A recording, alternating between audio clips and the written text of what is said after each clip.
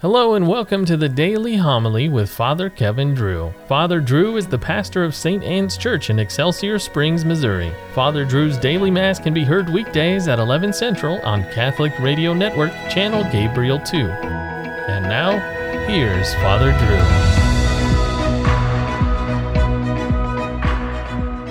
Drew. A reading from the Acts of the Apostles.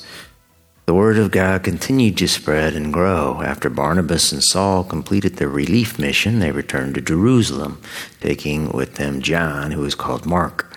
Now there were in the church at Antioch prophets and teachers: Barnabas, Simeon, who was called Niger, Lucius of Cyrene, Manaen, who was a close friend of Herod the Tetrarch, and Saul. While they were worshiping the Lord and fasting, the Holy Spirit said, "Set apart for me Barnabas and Saul for the work to which I have called them." Then, completing their fasting and prayer, they laid hands on them and sent them off. So they, sent forth by the Holy Spirit, went down to Seleucia, and from there sailed to Cyprus. When they arrived in Salamis, they proclaimed the word of God in the Jewish synagogues. The word of the Lord. O God, let all the nations praise you.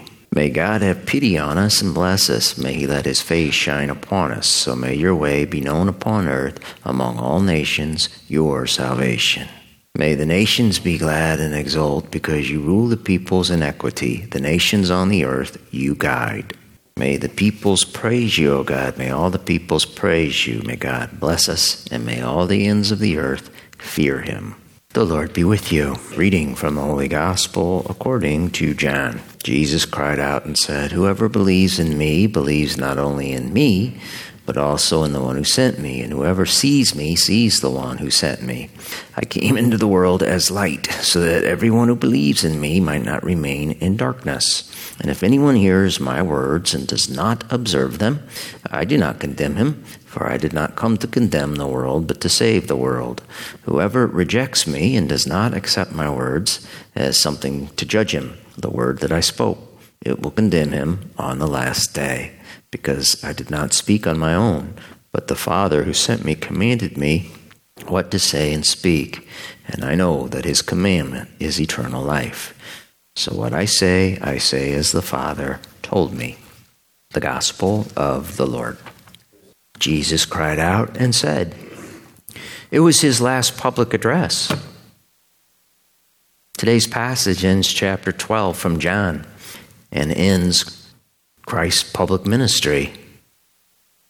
The next chapter begins with Christ washing the feet of the apostles at a very private and secret Last Supper, the first Mass. In the verses leading up to today's passage, John made it very clear about what happens to those who reject Christ. He had Christ quote Isaiah, who wrote about those with blind eyes and hardened hearts. Nevertheless, John wrote that many people, even those belonging to the Jewish authorities, believed in Christ. However, they were afraid of the Pharisees. If they professed Christ, they would be punished socially, financially, maybe even worse. And that was a risk they were not willing to take. As John wrote, they loved the praise of men more than God.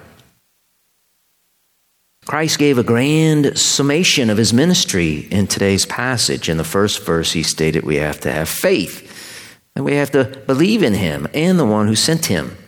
Faith is the beginning of our ascent out of the darkness that leads to the light, who is Christ. Christ also came into the world as its judge. It's right there in his last public proclamation. He stated that if anyone heard his words but did not observe them, that person would be condemned. But Christ added something very interesting. He said he did not condemn anyone but came to save. Rather, the person condemns himself who rejects Christ's words and does not act on them. And there it is. God leaves us free. Unlike the lower animals, we have free will. We have the right to choose. to argue like the leaders of this present darkness do, that we are all so totally depraved that we have to give in to our sins and perverted desires, to argue that we were all born that way and there's nothing we can do about it, well, that's heresy spawned by Satan, the person from whom Christ saves us.